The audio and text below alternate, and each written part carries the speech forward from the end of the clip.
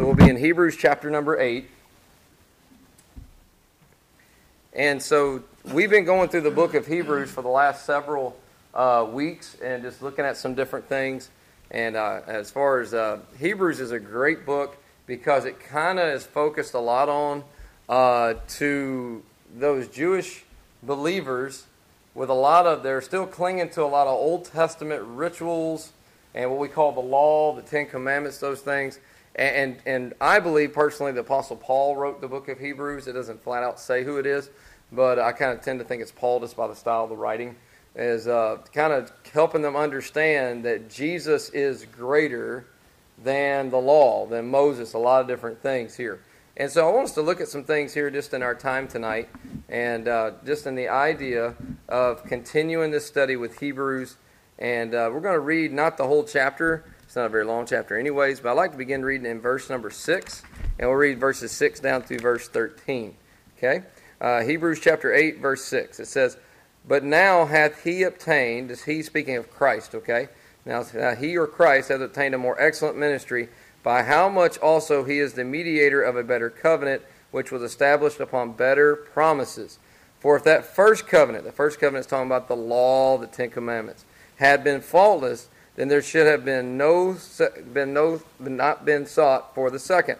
Finding fault with them, he saith, Behold, the days come, saith the Lord, when I will make a new covenant with the house of Israel and with the house of Judah, not according to the covenant that I made with their fathers in the day when I took them by the hand to lead them out of the land of Egypt, because they continued not in my covenant, and I regarded them not, saith the Lord. Verse 10, kind of a big verse. It says, For this is the covenant that I will make with the house of Israel after those days, saith the Lord.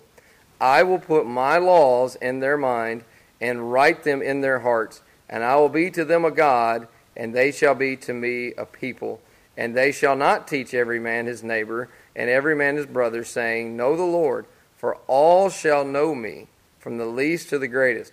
For I will be merciful to their unrighteousness, and their sins, and their iniquities will I remember no more.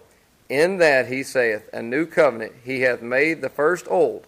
Now that which decayeth and waxeth old is ready to vanish away. All right, let's pray. We'll get into this. Father, we do thank you for the day, this time we can be together. Lord, I know, Lord, it's just another day, but Lord, to be able to celebrate a new year, God, we truly thank you for that. Lord, just to look back and think of your mercies that are new every morning, we thank you for it. Thank you, Lord, for another day of life, and Lord willing, another year of life.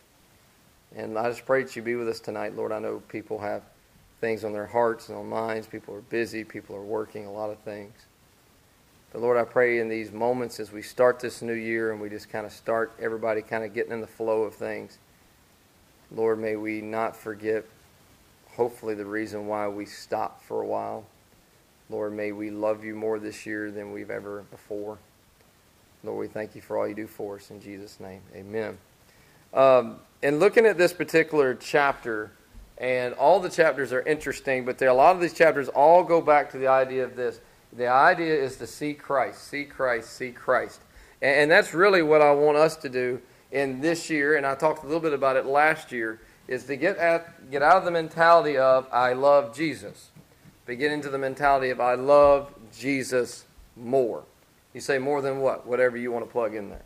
Whatever it is in your life and in my life that makes us maybe love Jesus, but we love other things a little more.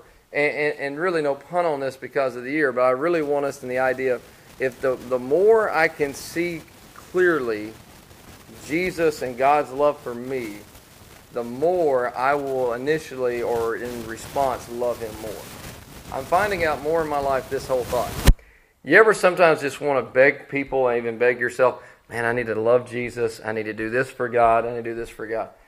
And the more I'm studying Scripture, especially as we're in Revelation in the Sunday school class, the more I'm realizing this. The more that I see how much God loved me, it's not a problem for me to return that love. See, a lot of times I feel like in myself and also in other people's life where it's like, man, if we would just love God more, if we would just do this more. And I realize the more that I see his love for me in my life, man, it's just a natural return to want to love him. And what we've been looking at, these different things in these different chapters.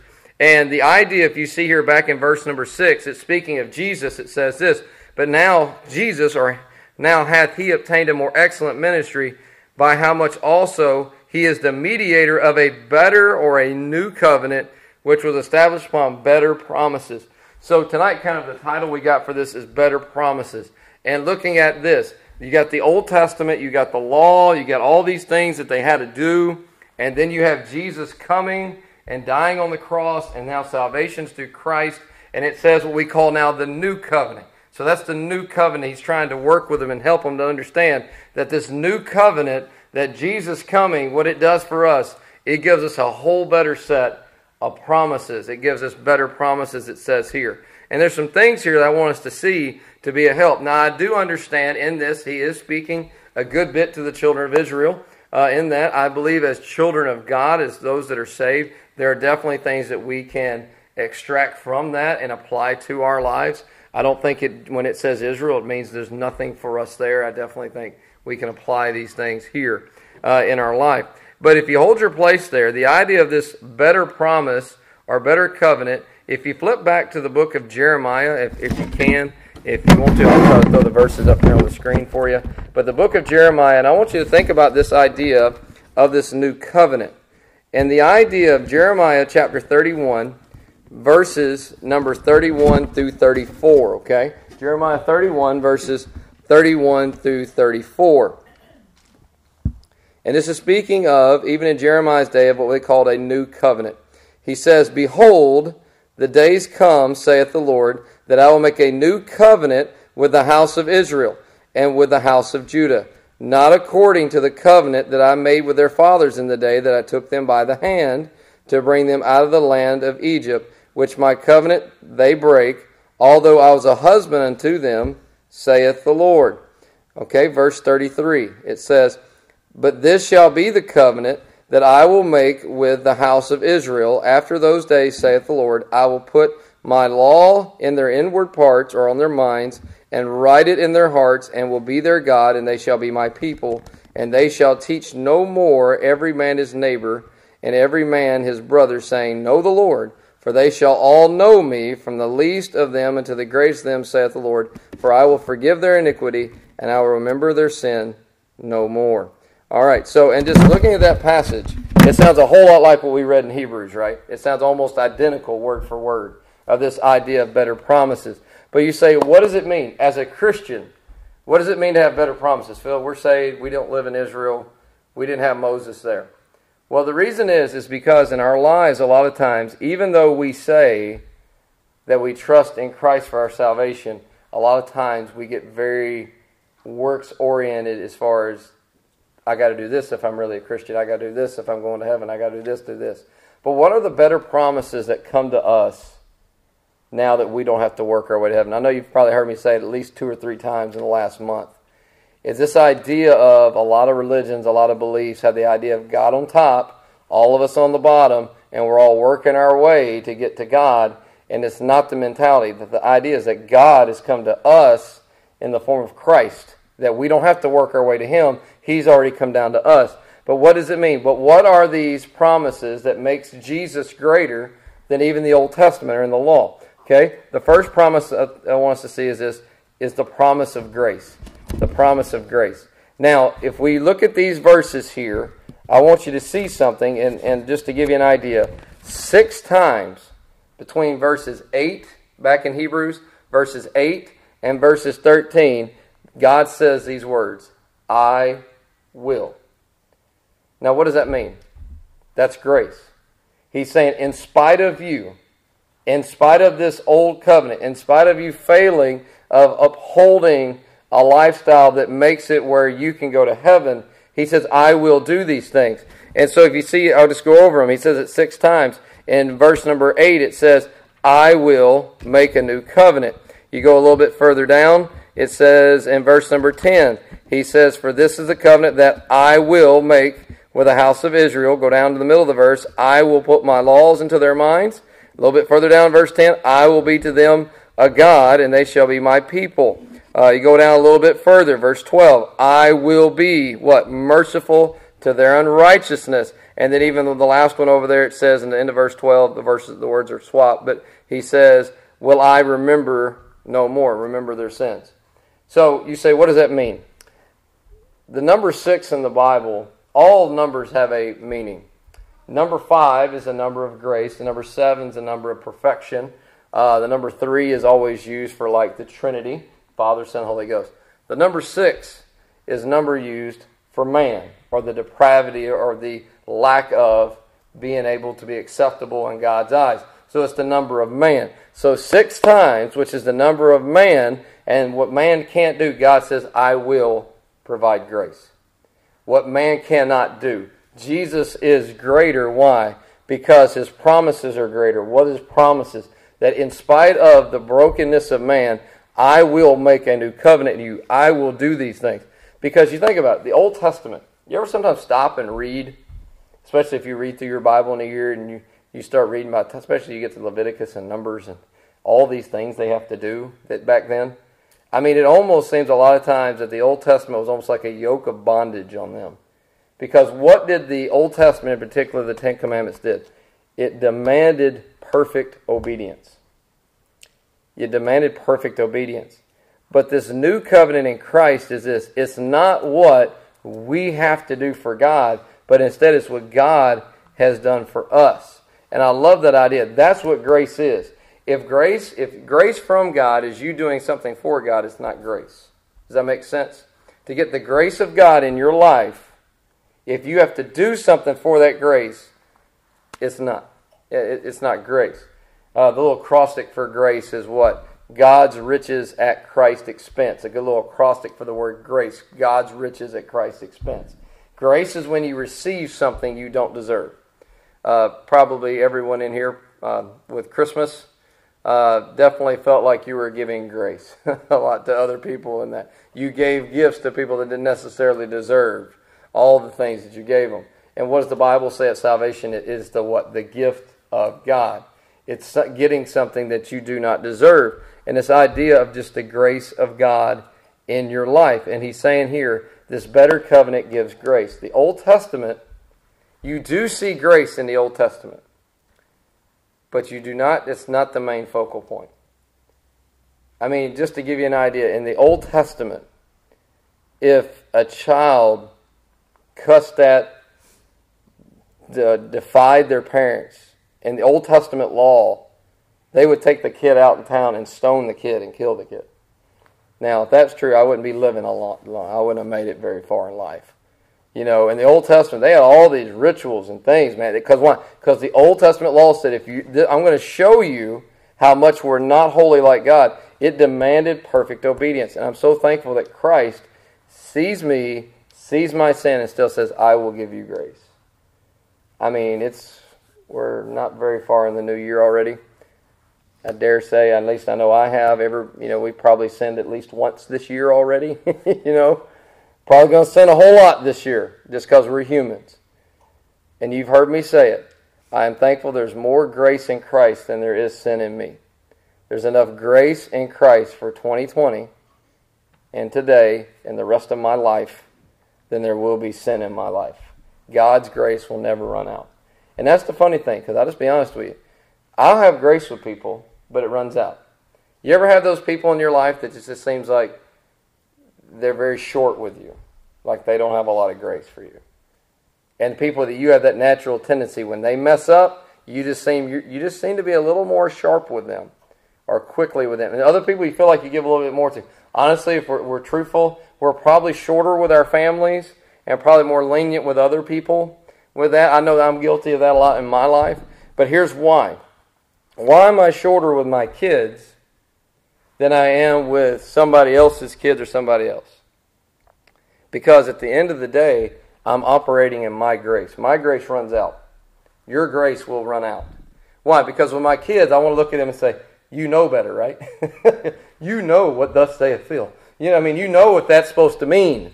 Those people you work with, your coworkers, that you work with, that maybe they work under you or work with you, or your boss, and then maybe you meet someone from a different department and they come over and you get frustrated, but you don't get as frustrated with them because they must do it differently over there. Well, in your house, you're like, this is how we do it. You know better in that. And God says this, you're a child of God, and yet you still sin and go your own way, but my grace will never run out. See, my grace will run out. I hate to say that, it will. My mercy for people, my grace for people, my patience with people, it has an ending point. So does yours. But God's never does. And that's why I have to operate in that mentality if I have to live every day channeled through the grace of God.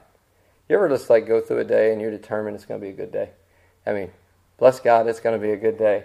And it's just like everything in the world just is like, oh yeah. You want it to be a good day? I'll test that thought real quick. You know what's really being tested? It's being tested of whether or not you're going to rest and work in your grace, or you're going to say, God, I need you to give me the grace, give me the wisdom, give me the patience, give me the endurance to make it through this day. And so it's kind of the idea of grace. His grace never runs out. A lot of verses that are great talking about this, we're not going to look at all of Romans 7:14. Romans 7:14 actually says, by the way, the law is spiritual, but men are carnal. We're sold under sin. Romans 7:14 says that. Romans 8:3 says that the law actually where the law was weak through the flesh, and that Christ didn't do that. But there's something we need to understand is this. The Old Testament, the law, all those things, Jesus doesn't find any fault with the law. The fault is found in me. Here's really what the Ten Commandments, if I could sum it up like this. Here's what the Ten Commandments and the law and all the thou shalt and thou shalt not, really here's the purpose of them. It's really to show us on our own merit, understand that, outside of Christ, how far short we fall of the holiness of God. That's really what it is. It's really not a checklist. Okay, thou shalt not kill. I didn't do that today. Whew, okay, good. But then what did Jesus come back and say? But if you hate your brother, you've already basically killed him in your heart. All right, thou shalt not commit adultery. Okay, I didn't do that. But then Jesus says, but let me tell you, if you look on a woman and lust after, you committed adultery with her in your heart already. And so the law is not a checklist of I can do this, I didn't do this, I did this, that. It's basically to show us that we are to God inferior. But that's why we need the grace of God and the love of God and the salvation in God to help us with these things, to help us in our weakness with those things. All right? Second thing I want us to see is this. Is another thing that the better promise is this. It's the promise of an inner change, if you would, or a change on the inside. Okay? Let's look at verse number 10. For this is the covenant that I will make with the house of Israel after those days, saith the Lord. I will put my laws in their mind and write them in their hearts, and I will be to them a God, and they shall be to me people. Now, remember we read something similar to that back in Jeremiah 31 just a little bit ago. But if you notice something here, there's an inward change that happens. I can't judge the motives of somebody. We can guess. But I really can only judge the actions, right? And by the way, everybody loves to run to that. Judge not, lest you be judged. Okay, to understand that correctly, man looketh on the outward appearance, the Bible says, but God looketh on the heart. We can just judge what people do. By their fruits they should know them. So we can judge that by that. A fear that I have is, or concern, I guess is a better way of saying it, is for people to make a, quote, spiritual decision, sometimes emotional decision, for God in their spiritual life, and it doesn't seem to last. You know what I mean? It's the idea of, oh man, I just want to get saved. I prayed and got saved, I'm saved. But 3 weeks later, they're back living the same life, and they never see it. It's just kind of like it was a speed bump from the way they were going. Now, God knows if they're saved. I don't. And you don't. But I think sometimes we look at people, and I tell you, I'm concerned because they're like, oh, back when I was 17 or 7 or whatever, I said a prayer. Can I tell you, my faith in going to heaven is not based on a prayer. My faith is based in Christ. I trusted Christ as an 8-year-old boy. I'm trusting Christ as a 41-year-old guy right now. I'm not trusting some prayer by my bedside. That's the moment I believe I got saved. That's the moment I believe Christ saved me. But it's the idea, I'm trusted Christ as my Savior. I'm not trusting in a prayer. Because some people say, that you ever talk to somebody about something and you're saying, hey, let me tell you a concern I have for you, man, this isn't working really good. And they're like, just tell me what I got to do. Just tell me what I got to do to get it right. They don't really care about changing. They just want to get it right. You know what I mean? They just want to make everybody be happy and go back. And see, what the Bible teaches here, when he says this in this passage, if you notice, in the middle of the verse, he says this, I will put my laws in their mind and write them in their hearts. What is that when he makes the law there? He's talking about his word. See, here's the thing is, when Christ saved me and when Christ saved you, he gave you a desire to know him more. He gave a desire and a love for the word. Now, I'm not saying that love and desire doesn't wane back and forth. I think we all struggle with that. It's another great thing about a new year. We start making New Year's resolutions. What are we basically saying? We're making new promises that we're going to do. And normally, what are those promises? What? To do better, not do worse. No, very few people, I think, say, I'm going to have this weight loss promise that I want to weigh the exact same I weigh right now. In fact, if I gain a couple pounds, that would be a great promise. No one says that. It's always promises to be better. I want to be better with my money. I want to be better with my diet. I want to be better with my anger. I want to be better at exercise. Whatever it is, it's always to be better. And this is what Jesus is saying here in this passage here through the author of Hebrews. He's saying that when we truly come to know Christ, instead of having like Moses, what did Moses and children of Israel? They had the finger of God, if you remember in Exodus correctly. It says, and God wrote with his finger on tablets of stone the Ten Commandments. Look what he says he wants to do here. God says, I want to write on your heart my law, because if I have your heart, I have you. I want to put my law in your mind. It's what you think about. It what guides you. It what helps you. And the idea of that really being on your heart, it will affect everything. You ever sometimes just somebody comes to your mind, maybe something they're going through, and it just lets you start crying, or maybe you get angry or whatever. Why? Because it's on your heart, your emotions, and it's in your mind. Why? Because that's consuming you right now. You don't have to actually see it. Your eye does affect your heart. You don't have to see it. But once it gets on your heart, it's hard to get it off. And really the idea here of understanding is that God says, but if I can just have your heart, if I could just have that way of having the heart of you. And I know I said it earlier. I was thinking about this. Another idea with grace is this. What does it say in John, 1 John? We love him. Why? Because he first loved us, right? Now, does God love those people that are lost? Yes. So the people that are lost can go through life with their sin and reject Christ, right? But he still loves them. Can I tell you something? I'm saved. If Christ didn't love me first, I still would have rejected him. That's the grace of God. If he didn't love me first, I wouldn't be standing here tonight. There's nothing in me outside of God demonstrating his love of wanting to change me on the inside that would ever make me want to pursue him. There's nothing. Even as great as God is. That's what I was saying earlier, the idea of this. I think the mentality is this, and I know what we mean by this. There are people that I meet, there's people that we see here sometimes, I would love to see them just get in and be more faithful to church. But can I tell you something? Them coming to church is not the end goal. You say, wait a minute, them coming to church is the ultimate goal, right? No, it's not. The ultimate goal is for them, just like my ultimate goal should be for me, is to glorify God and to love God with all my heart, all my soul, and all my mind. Because coming to church is a place that is kind of, it's kind of heightened there a little bit, because we talk about God, we sing about God, we study about God. And that's the mentality. And I know people say, well, you don't have to come to church to be a Christian. That's right, we get that. I understand that. But here's my thing. And even if I wasn't the pastor, you're like, well, you got to be here. I would hope that I would want to come to church because I want to come to church. I don't have to come to church. You know what I mean? There have been many days that I had to go to work. Some of you are like, yeah, I did the first one today of this year. I had to go to work. But if you ever had a job, even if it was briefly, that you actually wanted to go to it, you enjoyed it, you're like, no, Phil, I've never experienced that in my life. But I mean, you know what I mean? Like, I've had times where I've enjoyed going to work in the jobs that I've had over my lifetime. I've enjoyed it. I enjoyed being there, and getting paid was awesome, because I got paid to do something I love to do. I feel like that now, to be honest with you.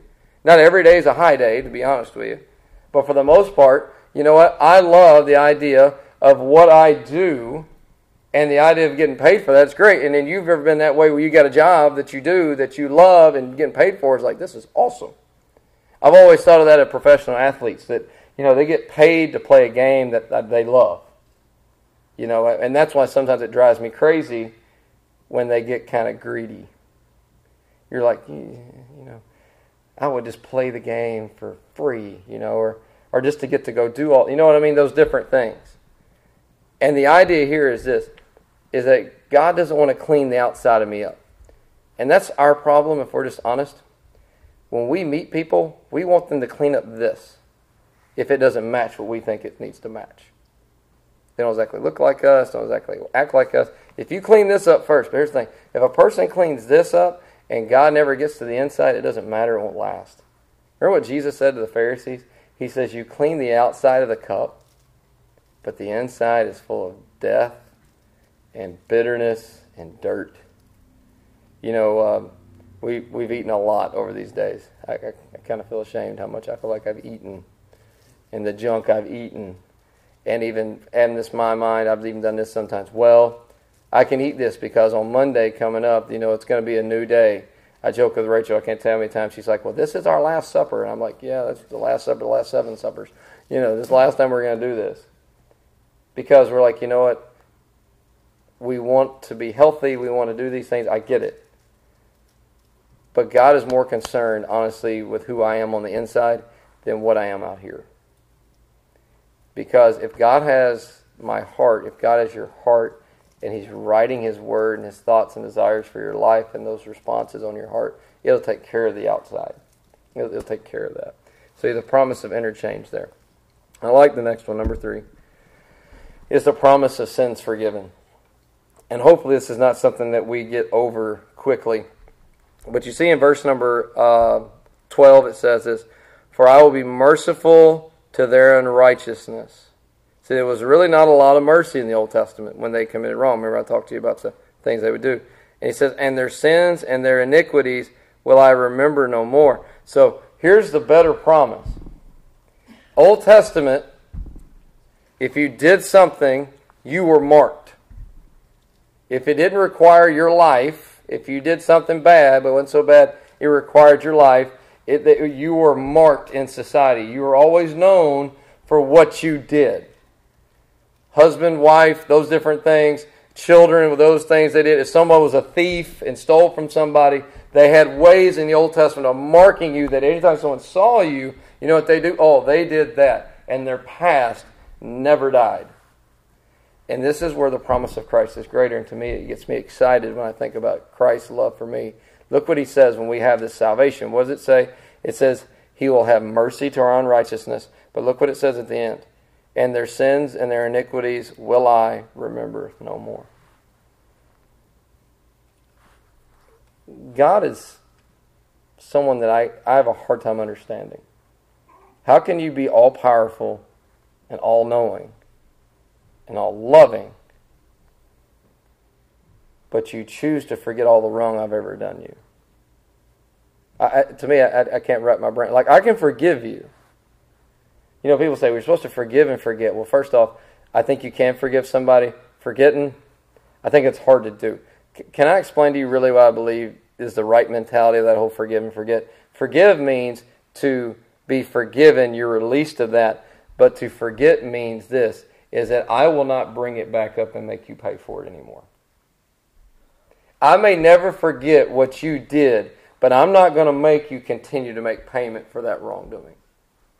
I'm not going to bring it up. It's not going to be the axe head that's buried in the ground, but the handle sticking up that I run to and grab whenever I feel like I need to get you. I think everybody in relationships has that button you can push.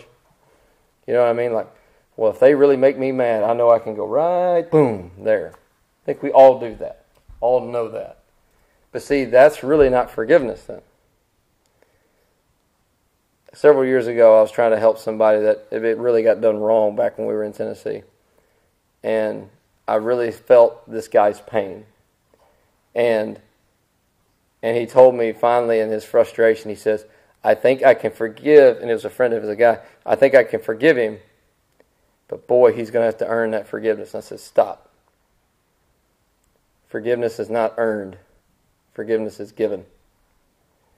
I said, he will never meet your requirements for the pain the pain that's been inflicted in your life. There'll never be enough given to you to earn forgiveness. It doesn't.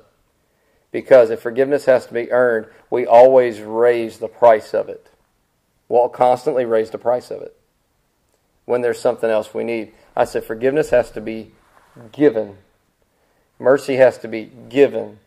And the idea of forgetting and moving on says that's not the trump card I'm going to whenever I need to.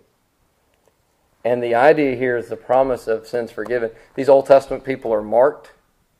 He's telling them this. It'd be like somebody marked for doing something wrong and me going over and saying no. And that's why he uses always the idea of this. What does he say? By give you a robe of righteousness that he gives you washes you, what does it say, white as snow?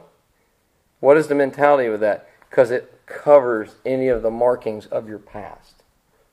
There's a song that I really like. I heard a choir sing several years ago. It's called Jesus Buried My Past.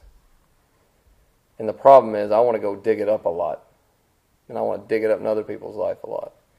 But the idea here is with Christ. And this is why you say, Phil, who really, what's the big point in really shoving this down our throat? That Jesus forgives us and that Jesus forgets. Because one, it's a miracle by itself that God can truly forgive me. It's truly a miracle that God can forget and chooses to forget what I've done him wrong.